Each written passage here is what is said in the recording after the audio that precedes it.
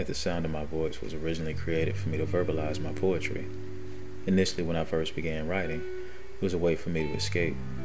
To use words to create a different outcome when whatever was happening in my life wasn't what I wanted it to be. Well, you know how the mind works. Once your imagination starts to run, if you let it run long enough, you might end up somewhere new. I've always been one who desired to inspire mental as well as a physical stimulation with my work.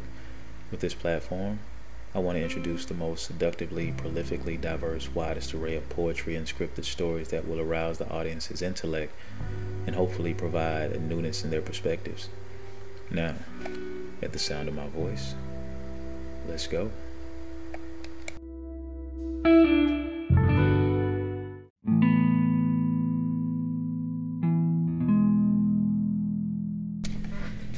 Sometimes we say that we'll never do, we never will, but as the saying goes, never say never. I pressed hard against the metal that determines the outcome of the next movements. I've waited and convinced myself that this is the right thing to do. She's continued to test my patience. I can justify this. I was upset at her constant deceptions. Yeah, that's it. Who blamed me for my reaction? My temperature is very high right now. I haven't slept in days, or nights rather.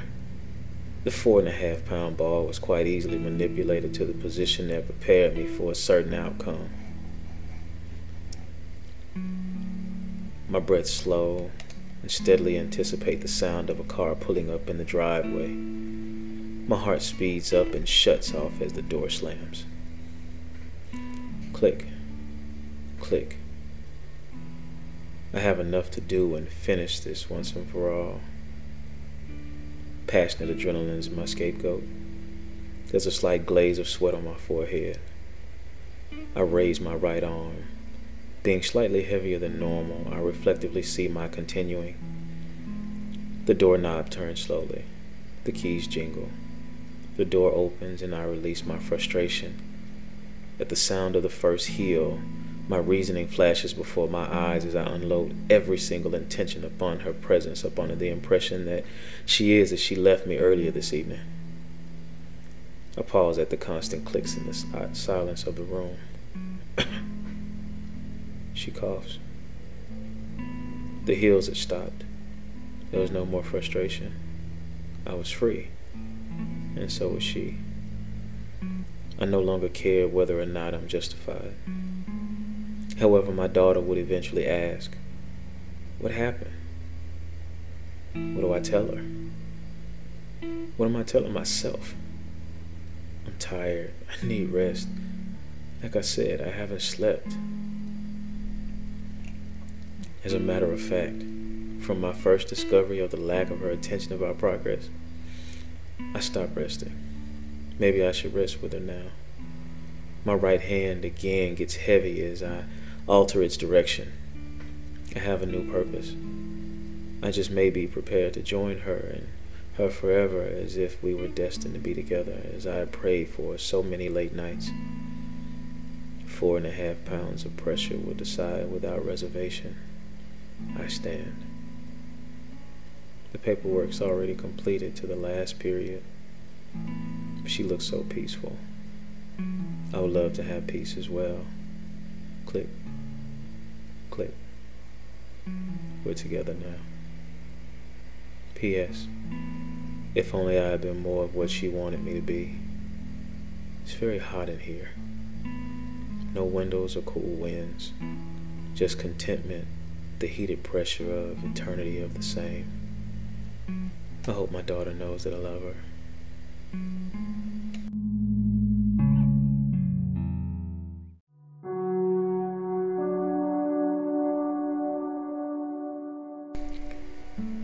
The barrel was still hot. The smoke made its way to my nostrils to infuse my senses instantly. How was this possible? The smoke smelled of perfume and highly scented lotion. My eyes opened to the occupied hand holding a remote. What the hell? I turned to look at her standing as if she was ready for me. I knew that she had just come from within the arms of someone else. Her pussy was way too fresh. I remember the aroma that her lips gave off, even from a distance. Her eyes told the truth, as her refurbished appearance had a more definitive explanation of untruth. Still as angry as I was, my obligation to her was the calming element. She never broke a sweat. In fact, she walked over to me and kneeled down to within an elbow's length. She pulled my sweats down with her right hand, and with her left she reached inside of my boxer briefs, and she pulled out my dick by its base. Shit. Her eyes rose to find me looking directly into her eyes as she widened her mouth to take in my dick's head and rim. In my efforts to show her my devotion to my commitment to her and us, I would always stop her just before she could reach the center of my shaft with her lips. Although I missed her so very much, and I do mean very passionate kisses and inhalations of my dick kept me occupied, I wanted her to know that it was still her pleasure that I longed for. So I stopped her, as I've been doing so recently, and lifted her to my lap, then to my shoulders. Finally, my face was completely underneath her revealing skirt that covered only a moist, pantyless pussy, smelling of the beginnings of, as well as the hidings of, completenesses, infidelities. Still I continue. I voluntarily replayed the images of her voluntary orgasms being given to her by someone that her heart now knows better than I. My dick rose with anger as my tongue filled her spaces with the buzz of my desire to recapture her as mine. She moans. I question her movements. Are they calculated or rehearsed? Are those responses meant for me? I become more aggressive with her clit, and I suck as hard as my lips would allow me to, while continuing to reach deeper with my index and middle finger past her G-spot. My dick hardens at the uncertainty that she'll allow me to fuck her as I once would as she reaches her climax. I know that regardless of how great I am, I know that if he has her mind, then he has her body. The mind allows the body to complement its desires for her. So once she realizes that it's my shoulders that she rests securely on, my mouth devouring her very essence, my vibrations below her that are the result of me pleasuring myself to the fantasy that she is providing me, and my head that she grips firmly as she releases her cum inside of my mouth enough to flow downward to my chin, chest, and compound with my own semen from my ejaculation. Will she continue the moment, or will she regain her composure and formally take her place in a separate sleeping quarters, as she has done so for over a week now, as she stated, to allow us to better appreciate each other's presence? I don't know. Right now I am king. This pussy belongs to me. I will get this pussy and she will tell me that it's mine. I'm still coming. She finally realizes her release, and with a jerk to my face, her legs stiffen and wrap around my head, almost completely blocking my hearing. She collapses into my lap. My dick is within inches of her pussy. I slide him forward and her backwards so that they could meet once more. She opens her eyes and abruptly jumps out of my lap. Then she walks out of the room and into the bathroom. I hear the door clicking to its final locking. She remains there until I realize she wasn't coming out until I was out of sight. I stand and gaze at the scene of our passion. My chest is covered with mine and hers sweat. It wasn't as it used to be. I felt defeated as a man. How do I pray about something like this? It can't be right for me to pray for her. I felt better inside of the dream.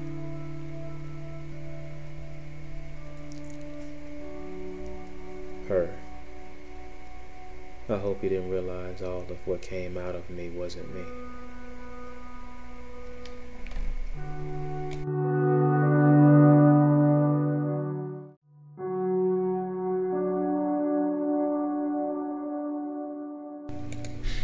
All right, you've just listened to Controversy.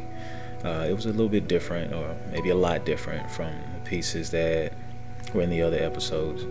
But this one was written to kind of go inside the minds and the situations that happen with people as a result of, domestic violence, the instability of emotions when they're beyond something that, we can, before that moment, comprehend.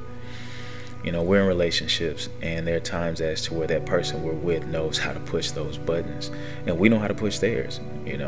Even if it's not purposely done so, it's still possible for an unpredictable outcome to surface. And there are actual cases out there where something happened, no matter what it was, something happened, and someone ended up getting killed. And in this particular case, the guy turned to himself and killed himself.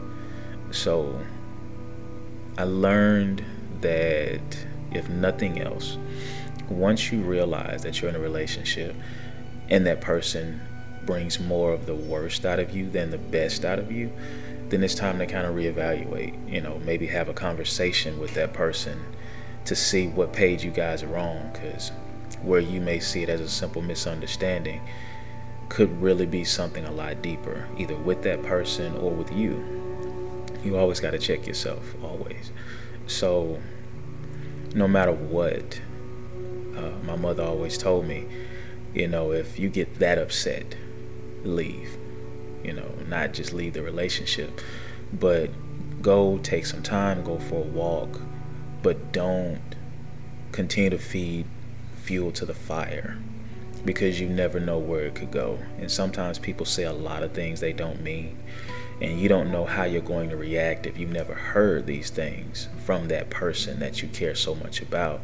And maybe there's some assistance that you need emotionally that you didn't know you needed up until that point. So this piece wasn't to highlight anything of the sort, but to really tell a story of how things can go horribly wrong, and people not realize, or not even be in the moment and be able to understand how bad it is at that point in time. And as the story's told, a child was affected. Whether it's one child or children, you have to understand that it's not just you two that are involved in this part of the relationship. So, I thank you for listening. Hopefully you got something out of it. I know this was a bit different from what I've had before, but I did want to always give you different sides of the coin, because there's really more than two sides. And as you start to listen more, you'll kind of see where we take it. Again, I thank you for listening. If you have any questions or comments or anything like that, you can always leave us a voicemail, or you can email us at channel82@gmail.com. That's CHANNEL, the number 8, TY, the number 2 @gmail.com. Thank you.